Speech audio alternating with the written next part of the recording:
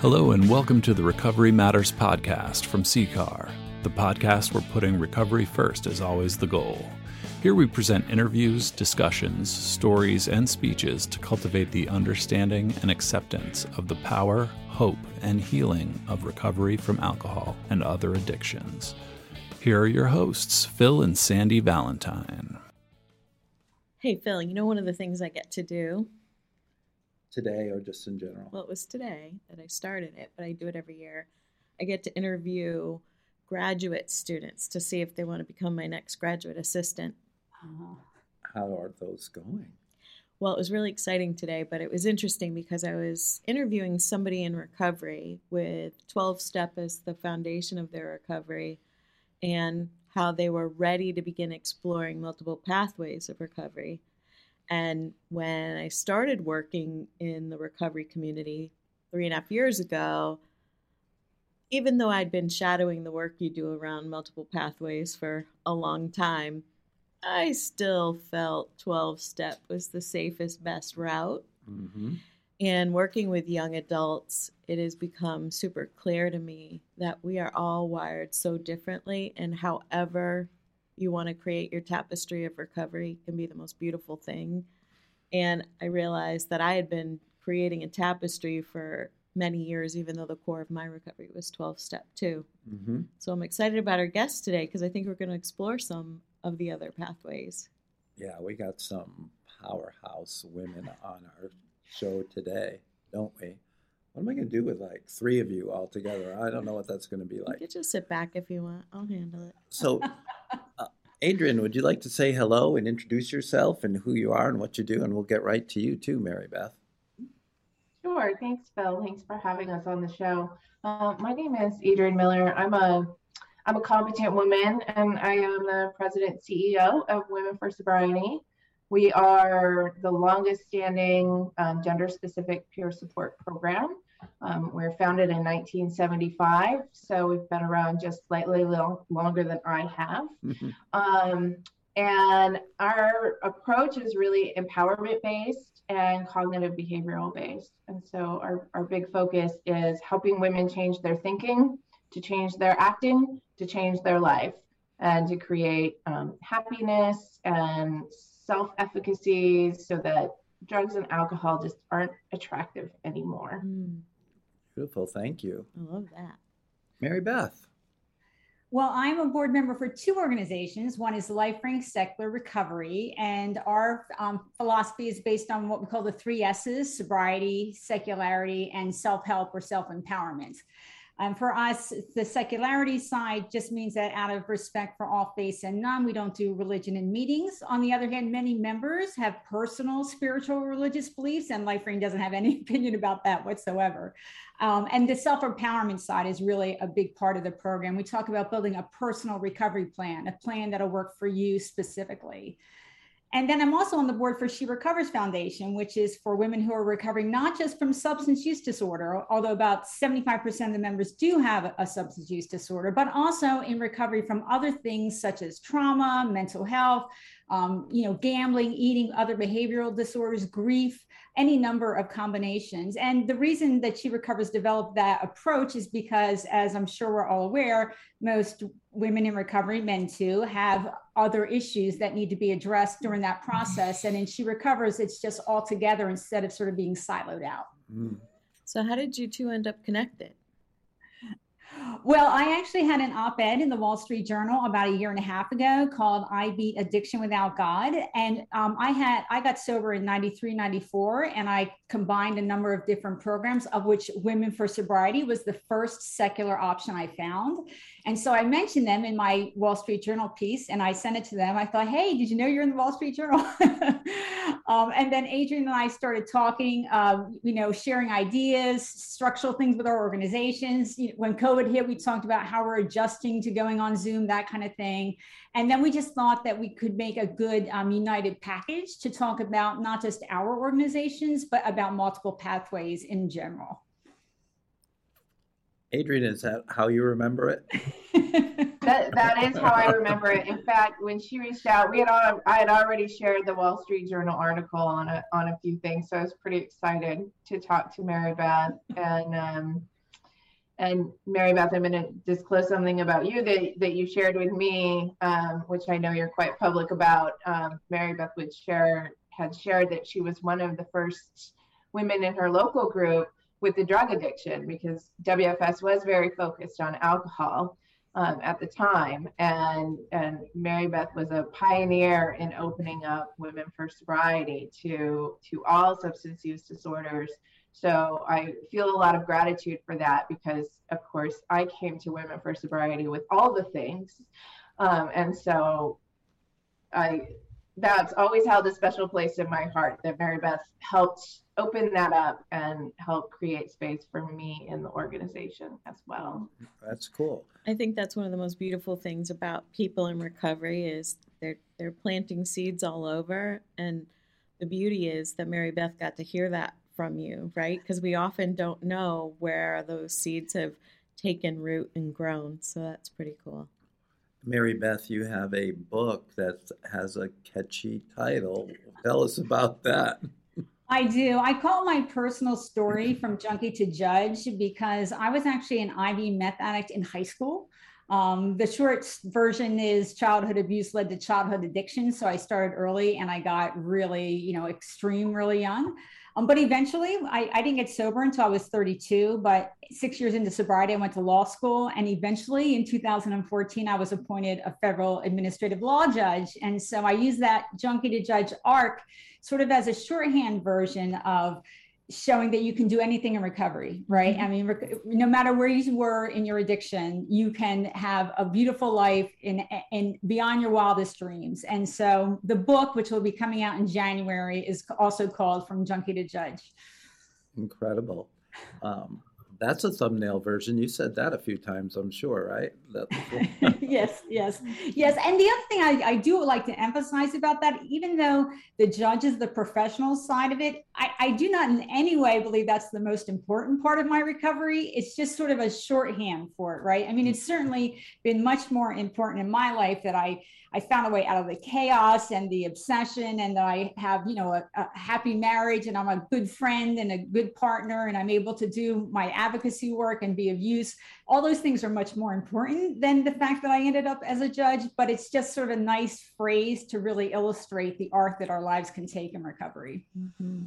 Thank you. Ava? The other thing that I find particularly inspiring about Mary Beth's story is, there is often this kind of unofficial hierarchy in the recovery world, right? Where, IV drug users are kind of, I call it voted the least likely to succeed, right? And so, this story is so inspiring and such a great illustration that, anything is possible in recovery, regardless of how you used or what you used or any of that. I'm so in awe of what Mary Beth has accomplished. Yeah, back in the late 80s when I entered recovery, I would identify myself as an alcoholic, which I was okay with. But a cocaine addict, I still had so much shame around that. I was like, what is that? I don't have that same shame anymore, but I did early in recovery. Adrienne, what's your recovery story? Well, I also started using at a very young age, in my teens, and I spent a lot of time running from some of my adolescent trauma with drugs and alcohol, and I was very careful with all those hard drugs, right? Because only drug addicts, use heroin every day. I just used it a few times, right? So I wasn't a drug addict. I used crystal meth a few times, every once in a while. So I wasn't really a drug addict. And I was one of those classic kind of party hoppers from drug to drug. But consistently, alcohol and marijuana were always there, and, always there to help even out whatever extreme I was on some other substance. And those are really the two that, as my life began to calm down and as I began to get rid of all those bad drugs, I'm doing the air quotes because alcohol, I think now, looking back, is one of the worst drugs ever. So I found myself, 30 years old, with quote unquote just an alcohol and marijuana problem, and I could not shake them. I killed a marriage. I got kicked out / dropped out of school.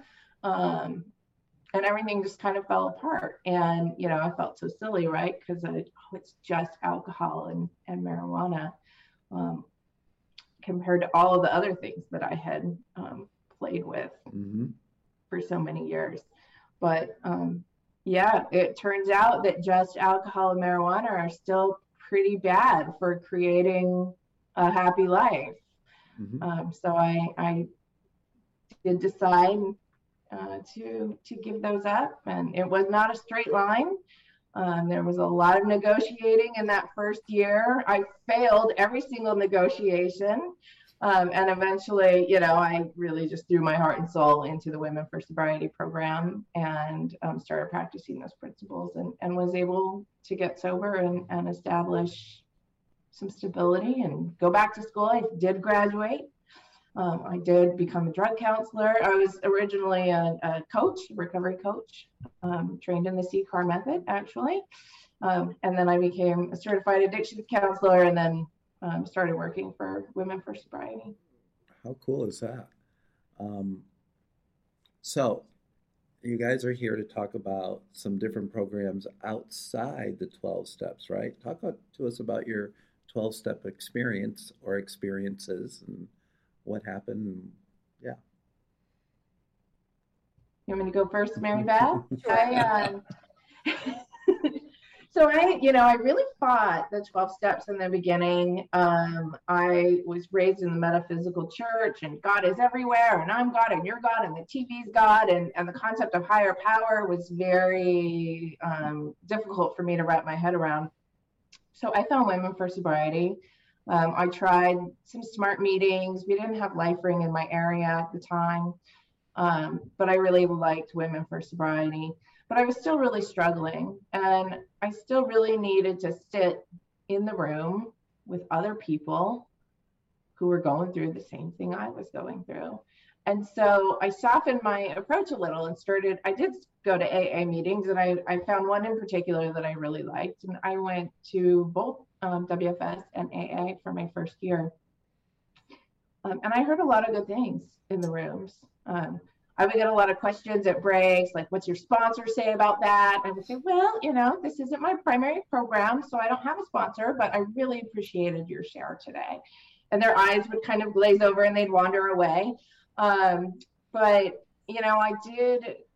I'm not against AA. I think there's really wonderful things, really wonderful community. You can't beat the accessibility. I don't still attend AA meetings, but I would if I needed to. I live in a pretty rural area now, and don't have the energy to start a WFS meeting here. So if I need to, I'll go to other meetings. I went to Refuge Recovery for a while, and so I think AA is really great, and it was a part of my early story. It's just not a part of it anymore. What are the components of Women for Sobriety? Like you mentioned cognitive behavioral techniques, which is also part of SMART Recovery. What are the pieces that have really worked for you? So I think our program is based on 13 affirmations. We call them the acceptance statements. They're very positive, how to change your thinking. And also they really build up your self-esteem. So when I came to recovery, I literally came to recovery from the psych ward. And everything had just come to a head. I flunked out / got kicked out of school, and I was suicidal, and I was just in a really low place. So the Women for Sobriety program, helping to build up that self-esteem, was incredibly helpful for me. Also the empowerment approach, it never told me that I was powerless. Our first statement is, I have a life-threatening problem that once had me, right? And that I could own that, and I could now take control of that and do the things that I needed to do to accept the responsibility for my own life. I think that's a really important component of the program for me and for a lot of other women that I've talked to in the program. And then the other thing that I found very helpful about it is it's really much more self-directed. You know, our statements there's 13 of them. You don't have to work them in order. You choose the one that you need that day, or that week or whatever. And you don't have to get stuck anywhere, because if you're working on statement 2 and you just can't get it, you go on to 9, and maybe 9's going to make 2 easier the next time you go back to it. But it's much more kind of emergent that way. You can kind of follow your needs, and as things come up in your recovery, you can start to focus on those.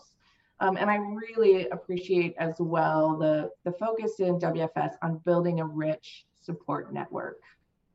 So, you know, going to other types of meetings, or getting therapy, or working with your doctor if you need medications, or you know, just building a large support community to meet all your needs, and not just not relying on one person or, you know, one group, but building a really rich textured support network.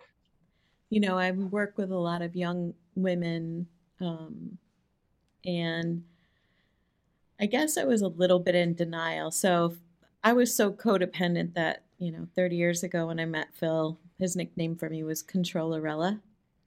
And I would love to say that I have been cured, but I have had to continuously work on the extremes of codependency. And part of me thought that it was being raised by, first year of Generation X. But I was raised by folks born in the 20s, which I forget is before boomers, I think. But I thought it was because of how I was raised that I was so codependent and submissive. Phil's probably going to laugh at that. But I see in these young women really a lot of the challenges around codependency that I kind of thought maybe we had made more headway as women, and it's not what I'm saying. And I don't know what you're seeing as you work with younger women, if you're seeing still codependency is a big issue. We don't tend to talk a lot about codependency in Women for Sobriety. We talk about dependency, you know, women being dependent on others, or putting other people's needs first. Mm-hmm. And certainly there are women in Women for Sobriety who, you know, also participate in Codependency Anonymous, or, you know, but that's not really a concept that we talk about in that way in our program. You know, we go back and forth. A lot of our early literature is you know, it's from the 70s and the early 80s, and it's, you know, it feels outdated when you read it, and yet when you really go into it, you know, it's talking about, you know, women being torn between doing all the housework and their husband and taking care of themselves, and when you really read it, and especially when you look at, you know, some of the COVID data about the impact that that's had on women, it's really hard to look at that and say, oh yeah, that's super outdated, because it feels outdated. But I think you really hit the nail on the head there. I don't think we've made as much progress as we might want to think that we have. Thanks, Adrienne. And Mary Beth, so we'll go back to the question about 12 steps and your experience and all that. So I went into a women's recovery house when I was 32, and in my mind, I was going for medical treatment, right? And so the first day that I was there, as they did every day, they did a step study, and it so happened they were doing step 3. You know, they'd read the step and either read the big book, discussion, or the NA text discussion, and then talk. And so being the good student that I am, and for those listening, I think you know, but in case I made a decision to turn my will and my life over to the care of God or higher power. So I raised my hand And I said, what about me? I'm an atheist. And they said, well, you have to have a higher power or you're going to fail. I said, but I don't believe in a higher power. And they just repeatedly told me that I had to agree I was powerless. I had to accept the higher power. I had to work the steps or I was going to fail. And this was really a shock. I was very surprised to find that I was only being offered one option, and it was an option that wasn't going to work for me. And there was a lot of pressure to conform. Even at the 12-step meetings I went to, everyone, if I would say, what about if you don't believe in a higher power? It was all, you have to. This is the only way, the one and only way. And so literally like within a week of being in recovery, I had to decide, what the heck am I going to do here? These experts are telling me to do something I cannot do. And so what I decided was I was just going to try to leave my mind open and listen and find ideas that would be useful and just ignore everything else. And so, I did all the rehab classes, like how to, identify and handle triggers and the recommendations about building a support network and all that. And I actually went through every step and tried to see, I read the big book description and the NA text description. Is there anything here of use to me? Any core idea? And so, for example, I didn't agree with powerless, but what I did decide was that I could agree I was powerless to moderate. Like Mary Beth can't moderate. And I looked at step 3 as sort of a lesson in limited control, right? That I could try to reach my goals and I should, but I couldn't always control the outcome. And so I did that. But I still really was afraid at times that they were right, that the universal opinion that I was going to fail without a higher power was right. And so when I got home from rehab and I was inpatient for 5 months, I went to the library because, there wasn't a Google, it's 1994. So I went to the library to see, are there actually any other options that they didn't tell me about? And lo and behold, there were. And the first one I found was Women for Sobriety. And I attended those meetings, as Adrienne mentioned, and read their materials.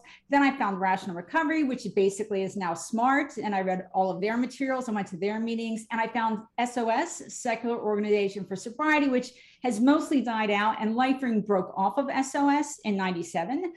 And so I went to those meetings and did all those readings. And so I did really what I had started to do from the beginning. I never ended up following any one program. I just pulled the ideas from all of them that I thought would be useful to me. I do what LifeSpring today would call build a personal recovery plan, but that terminology didn't exist. But that's what I did. I just pulled the ideas that I thought would be helpful. And I just, read everything I could get my hands on and went to the different meetings to just develop. I viewed the meetings and the materials as sort of sources of good ideas for me that I could decide what to incorporate. And so that's how I ended up doing it. What are some of the personal ideas you took with you from all those programs? I mean, the self-empowerment was a big relief for me because in 12 steps and in rehab, they were telling me that I was running on self-will, and that was a negative. And so when I found Women for Sobriety, which, as Adrienne introduced herself, the intro in a WFS meeting isn't I'm Mary Beth and I'm an addict. It's I'm Mary Beth and I'm a competent woman. And that was a really powerful statement for me. And Rational Recovery and SOS and now LifeSpring also focused on self-empowerment. And so I it was like I was able to take a deep breath for the first time that other people had built their own plan or built a plan where they got to make decisions for themselves, guide themselves forward, not required to have a higher power. It was just like, okay, I'm going to be all right. This is a valid approach. Other people have done it. And it really helped me to make those choices. It built my confidence and my competence, right? That I started to feel stronger, that I wasn't just who I was in my addiction, but that I was actually becoming a stronger woman, a more competent woman, or more confident woman. And that applied to all areas of my life and not just to my substance use disorder recovery. And so that was absolutely the most valuable thing. It's fascinating to me that I come from a 12-step background, and I don't really attend meetings much or at all anymore. And as I've worked at CCAR for the last 23 years, I've come across more and more pathways of recovery. And I love this idea of building a menu, let's say, that if somebody's new to recovery, here are your options, right? I've also found that if you're in 12 steps, you're pretty much anti any other pathways. And if you're outside of 12 steps, you become anti 12 step. But I don't hear that in either one of your journeys or your experiences. Is this a myth I've created or have seen, or do you see it as well? Well, I will say this. There was in the beginning, there was a part of me that was really angry. And when I found the options, I really felt that my recovery had been put at risk unnecessarily. They were telling me to do something I couldn't do, and they didn't try to find an option that would work for me. They insisted I conform or fail. And that was a constant message. So I was more angry then than I am now. But I never, and in 12-step meetings, I was also told this is the only way. But I have no concerns about 12 steps as a program if it's a good fit for people. I mean, if you find the right place for you, that's, I'm sure, your version of the relief I felt when I found the right place for me. My only concern is if it's ever said that 12 steps is the only way or a better way, because neither one of those statements is true. And I will also say that I think in modern times, there is more openness in the 12-step members that I know, because, for example, She Recovers Foundation is a multiple paths program, and many women also belong to 12 steps, or they belong to WFS or LifeRing, and everyone there accepts the other paths. In LifeRing, even, if a member feels it would be valuable to also go to another program, LifeRing is 100% behind that. That's part of building your personal recovery plan, is to see what might work for you. You can say in a LifeRing meeting, I heard this thing at 12 steps last week, and I thought it might be useful for the group, so I'm going to share it. And no one would think that was odd or inappropriate. We accept that. And I think more and more, there is more crossover than what there was when I first got sober. Agreed. Adrienne, your thoughts? And I think there is that conception, and yeah, I think you're absolutely right. There is a lot of there are some people who, AA the only way. We've had women order our literature and then ask to return it because their sponsor told them that that's going to take them away from their step work. And, that they shouldn't be exploring the Women for Sobriety program. And things like that are very, very difficult to hear, like on a deep soul level for me. Because I too was told, if you don't do this, you're going to fail. And, I left treatment thinking I'm just going to die. I'm just going to die because this isn't going to work for me. And if this is the only way to get sober, I'm just going to drink myself to death. And so I do think that is very dangerous. That's the only part of the AA, the only way kind of thing that challenges me personally, because I know how dangerous that message can be to some people. I hear that message less and less, but it does still come up. And WFS has always been very supportive. But I think also because AA is so considered the default, and the professional recovery field has so many people who recovered using AA, and that's really all they know. A lot of the underlying philosophies of AA are just kind of assumed parts of recovery, right? Like spirituality. I was surprised when I went to school to be a counselor. There would be a chapter in the book about spirituality and how important that is for recovery. The closest WFS gets to spirituality is one of our statements says the fundamental object of life is emotional and spiritual growth. And we kind of leave it at that, right? Like everyone has some kind of spiritual experience and spiritual shift. I say kind of a soul shift in recovery. There's no way to go from being dependent on substances to being sober without having some kind of deep soul shift.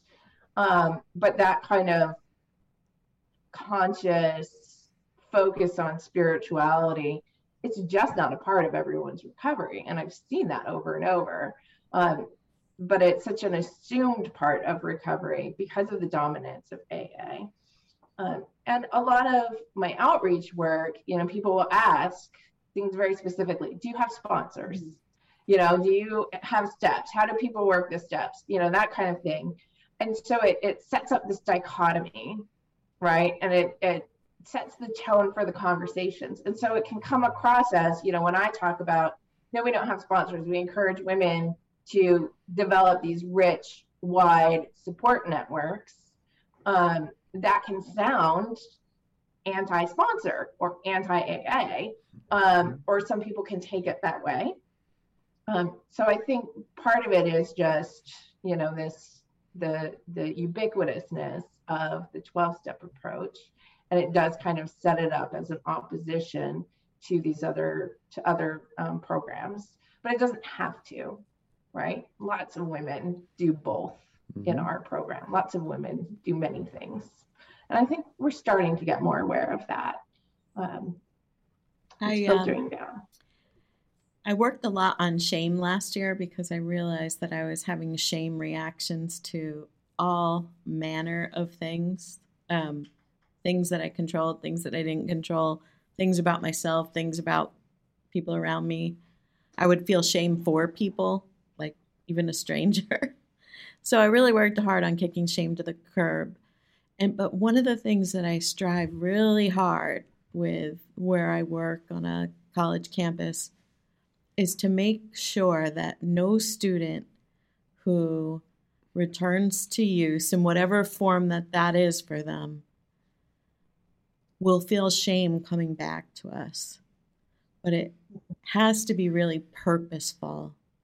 And so I think one of the drawbacks of the programs we've been talking about is there can often be a message of shame and they don't come back. And so the programs that you guys work with, how do you keep that door open so that when they're ready, those resources are still there? So I'll talk first for LifeRing. So in LifeRing, we actually have crosstalk where members talk directly to each other. Now there's a convener there to ensure that the crosstalk is positive or neutral, and that any suggestions are really couched in the suggestion terminology. And also it's a personal recovery plan. So it's our job to filter suggestions anyway.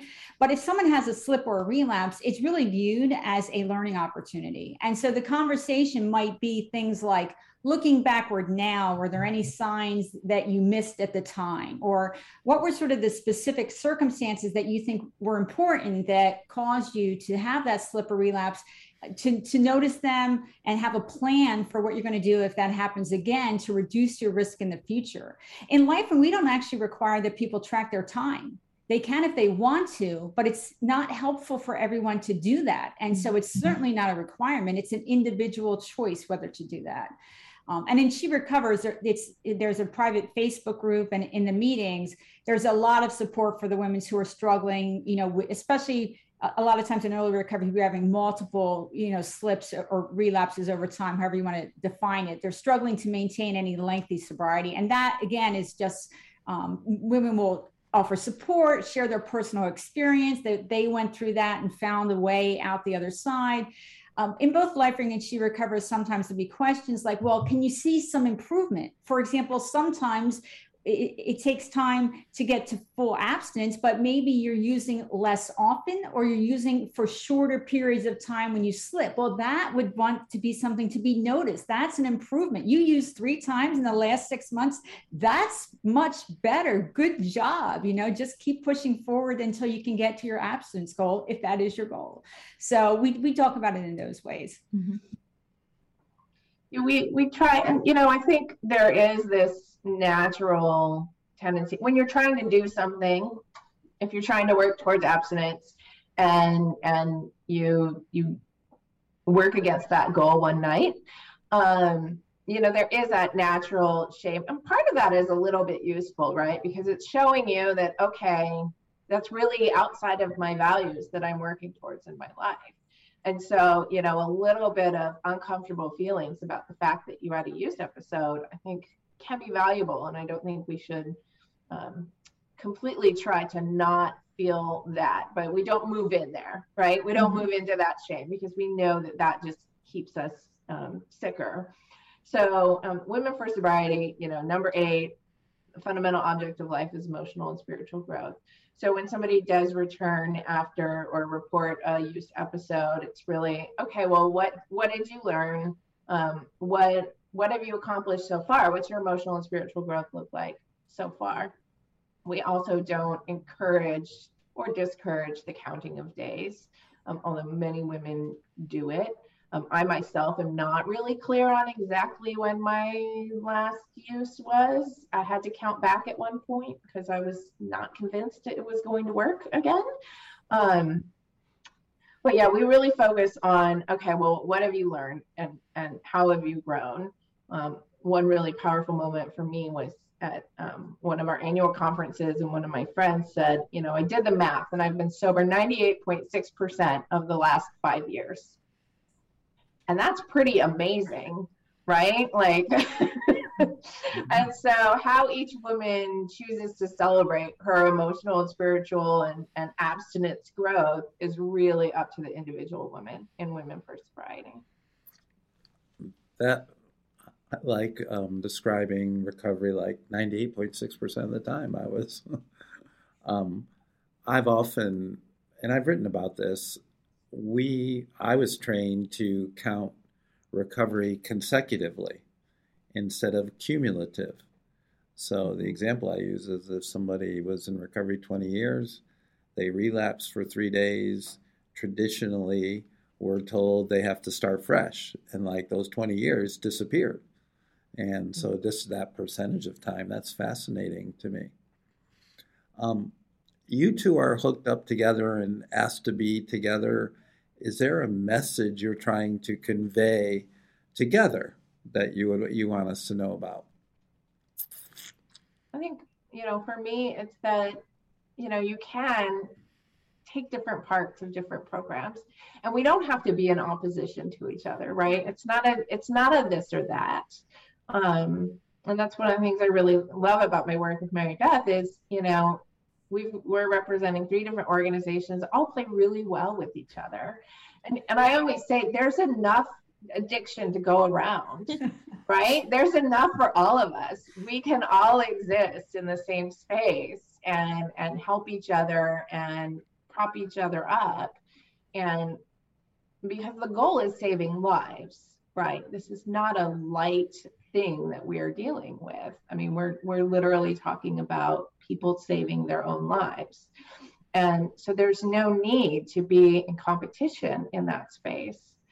We can work together. And we're going to be more powerful. And that's also a fairly universal principle of recovery, although not a part of everyone's recovery, but that bonding together with a community, a support community. And so if we can do that on an individual level, why can't we do that on an organizational level, right? And build bridges between these organizations and work together to get our message out there and to make sure that everyone knows that they have so many options for their recovery. There's no reason to think that doesn't work for me, so I'm going to die, right? Mm-hmm. Don't go find something that works for you. There's so many things out there these days. So for me, that's a core piece of the message for us working together. Yeah, and what I would add to that is sometimes when I speak like at recovery houses, they'll say, well, how do I know what's right for me? I've been using up until today, or why does LifeSpring trust that I can make decisions for myself?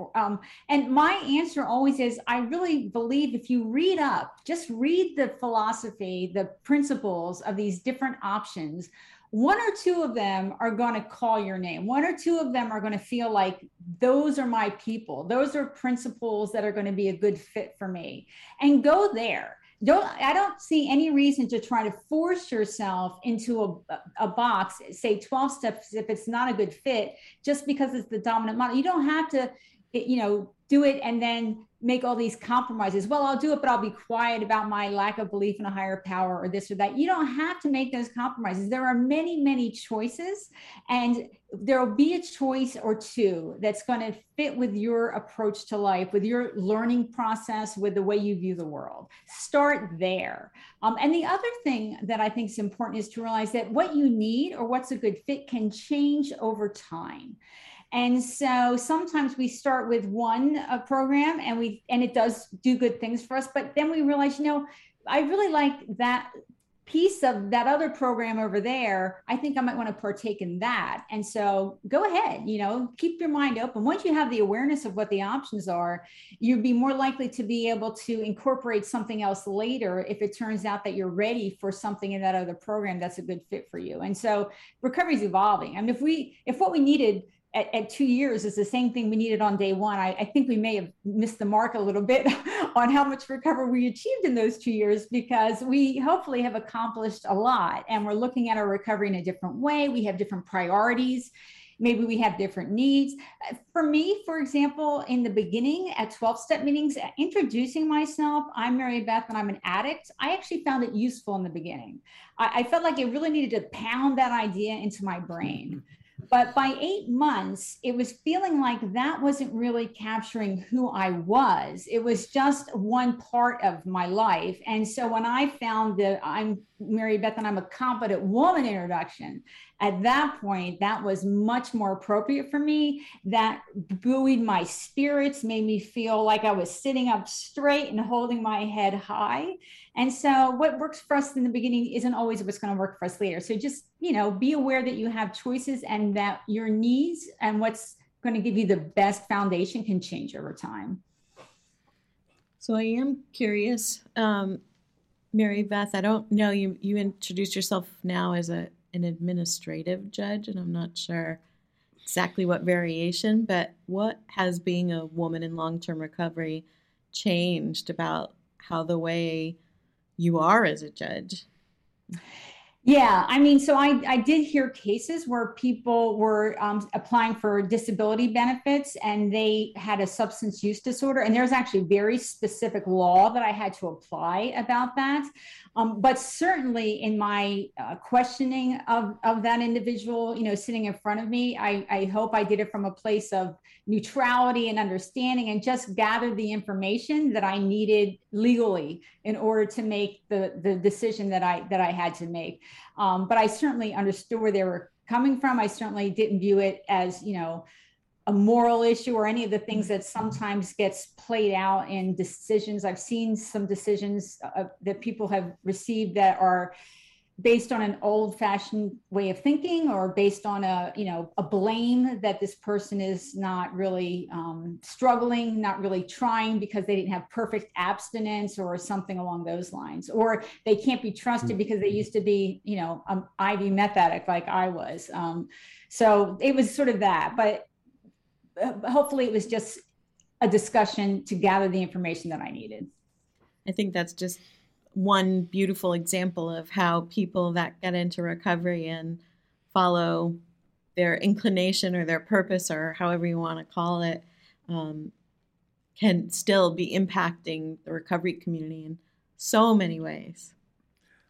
I'm curious too, you're very open about your recovery. Has that ever kicked back on you in your career? Well, I wasn't. So the first time I ever told an employer that I was in recovery was when I went on the board for LifeRing, and I was a judge and I had to report it for ethics reasons. And even then I didn't say I had been an IV meth addict. I just said I was in recovery. I think at the time I had 23 years or something. And I'm guessing that they assumed alcohol, and I did not say anything specific. So that was the first time. And I was working on the op-ed that ended up in the Wall Street Journal when I was a judge, but it was published after I became a judge. And so part of the reason I really focus on it now is because I do feel that I can stand up and talk about my addiction, including, as Adrian mentioned, that I was an IV meth addict, which does have a sort of an even bigger negative social attitude towards it, is because I am no longer have any professional ramifications from saying that. And so I sort of feel like I'm saying it in place of other people who don't really have the ability to say that because they're worried about the repercussions at work. Mm-hmm. How about you, Adrienne? Ever any repercussions about being so vocal about your recovery? I haven't.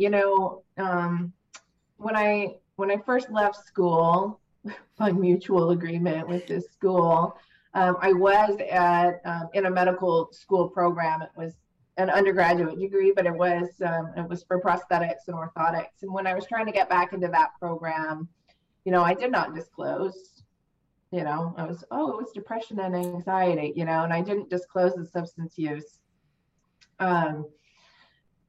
because I was afraid of the bias, right? And they still didn't take me back, and that's okay because I found this other path. And once I decided to go into the field, I thought, well, there's no reason to keep this a secret anymore. And, one of my favorite memes that floats around Facebook is, when you make peace with your demons, people can't hold them against you. And, every once in a while, I remember when I moved to Pennsylvania to work for Women for Sobriety, and I had a lovely family that they rented, half of their house to me. It was an apartment, and I lived there for at least a year before one day the wife said to me, we were talking about the program, and she said, "But you're not, are you?" Like, she couldn't even say the word. And I said, "Oh, a drunk? Yeah, I'm a big old drunk. Yeah." And she was kind of taken aback, but I'm like, yeah, and it was odd to me that she thought I would move all the way across the country to, work for this organization without any personal tie to the matter. But, she was a lovely woman. I don't mean to say anything negative about her. She was just so surprised, right? Because I think because we have this concept of who drug addicts are, or who alcoholics are, and I didn't fit that mold. So I don't get a lot of pushback, but I think, I've also chosen a field where it's often seen as an asset versus a liability. So our organization has, from the beginning, has embraced multiple pathways. Bill White said there are multiple pathways of recovery and all are a cause for celebration, right? Puts it very simply, concisely. Trained, thousands of recovery coaches to embrace multiple pathways of recovery. I love what you're talking about, having a variety of options available for anyone seeking recovery, whether you believe in God or not, right, Mary Beth? It's not really all, let's have multiple pathways available. What's the best way for people listening to access your recovery pathways? Let me get the three there: Women for Sobriety, LifeRing, and She Recovers. What's the best way for them to find? Women for Sobriety, it's womenforsobriety.org. And that will give you most of our public information. We do have a very vibrant online community. That's wfsonline.org. We have meetings through that site, chat meetings and video meetings. And so either one of those, we have social media presence. We have a private Facebook group for people who want support on their news feed. Can I ask you a question? Yes. Do you have to be a woman? You do. Do. We do ask that people in our peer support resources are women. We do include LGBT plus individuals under that. So you don't have to be identified as female at birth, as long as you identify as female now. That's all we ask. There has been a small offshoot, Men for Sobriety, over the years. I think there's there's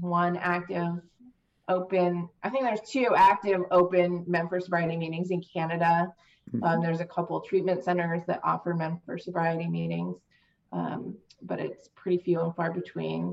I would love for our men to create a MFS online community, but no one's taken the initiative for that. And, it's not our place as women to create a men's space. But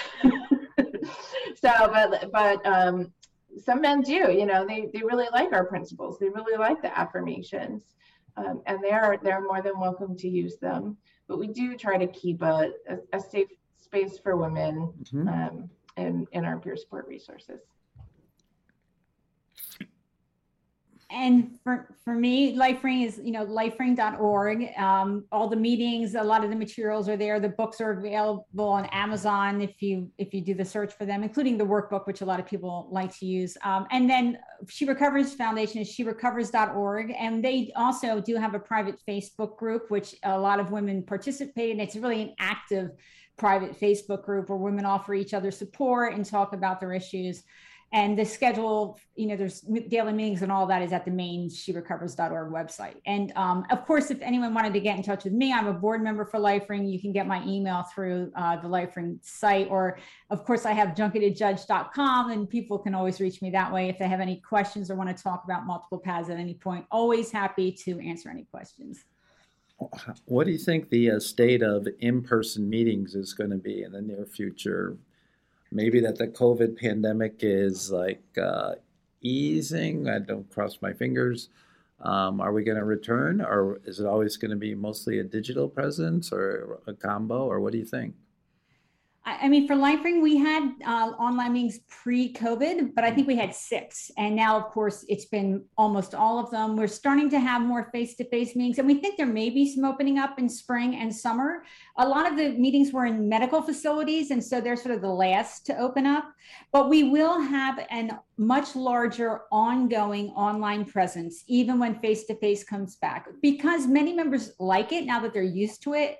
But it also allows us to have specialty meetings because we can pull from the whole country. So we have workbook meetings online, and women's meetings, and LGBTQIA+ and veterans and dual diagnosis and all of that.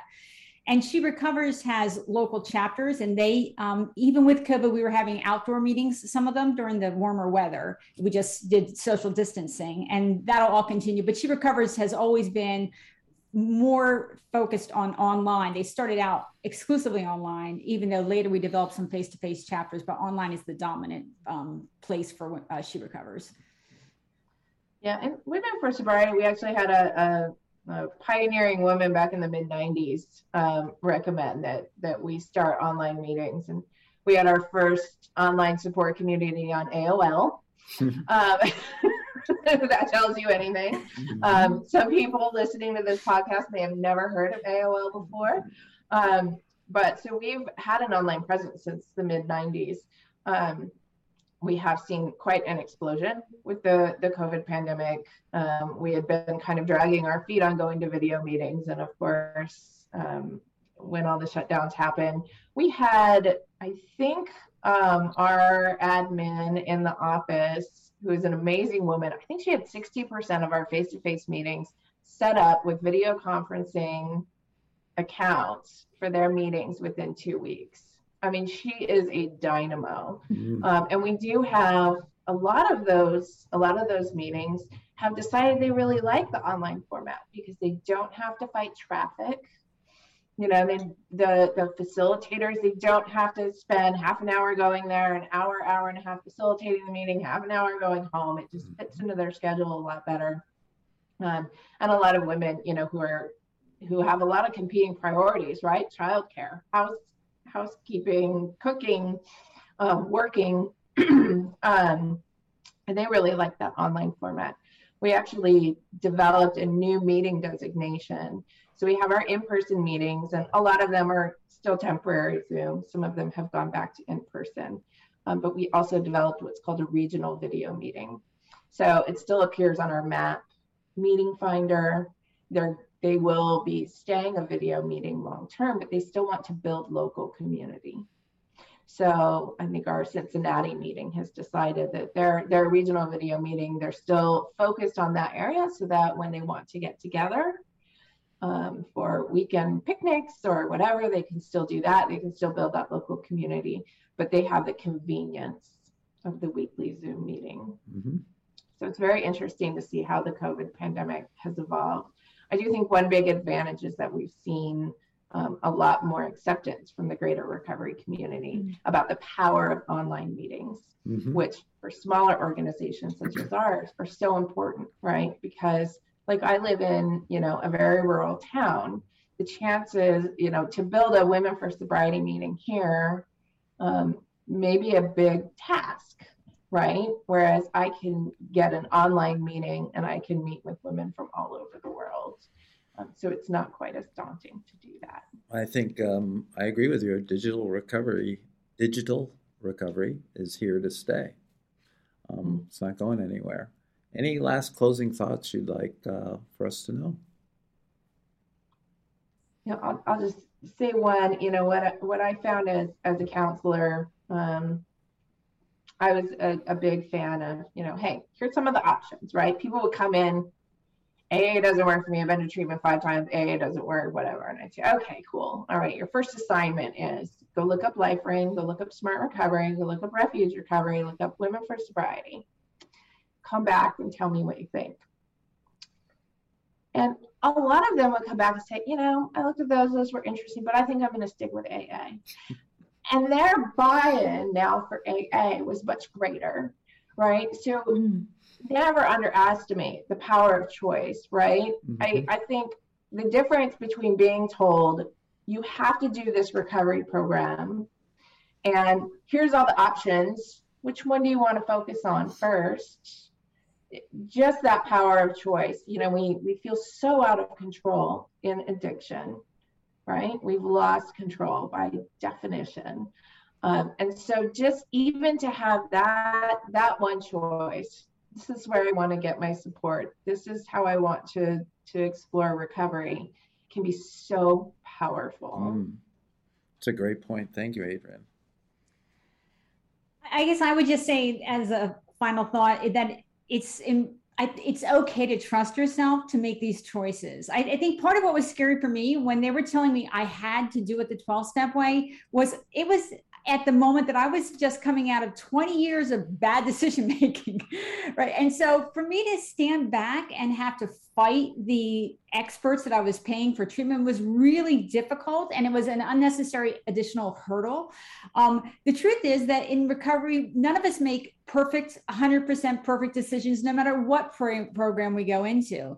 But that doesn't mean that you can't make mostly good decisions or that your fundamental choices aren't going to be right for you in the long run. It's just important to keep your eyes peeled when they aren't working and when you need to reevaluate it and revisit it and maybe add in something else.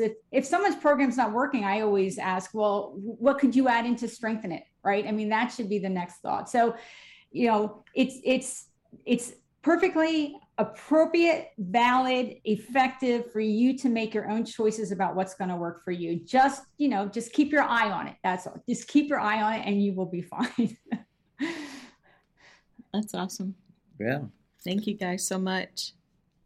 Thank you for sharing your time. We learned a lot. It's always good to hear from the experts. And I'm really eager to bring what I heard today back to some of my students who just aren't finding their preferred pathway yet. I'm pretty excited to share this with them. So thank you. Yeah, and thank you guys for the work that you do. This message is important. Lives are on the line. So. Absolutely. And thanks so much for having us. It's been a really great conversation. Agreed. Take care, everyone. Bye. Thanks. Thank you for listening to the Recovery Matters podcast. We hope that you have connected in some way with what you've heard. For more information, you can find us on the web at ccar.us. Like and follow us on Twitter and Facebook at CCAR4Recovery, and on Instagram at Recovery Matters Podcast. And you can use the hashtag #RecoveryFirst to show support for our mission. Have questions, comments, feedback? Email us at podcast@ccar.us. Fire feeds fire, so if yours is burning right now, reach out and share it with someone.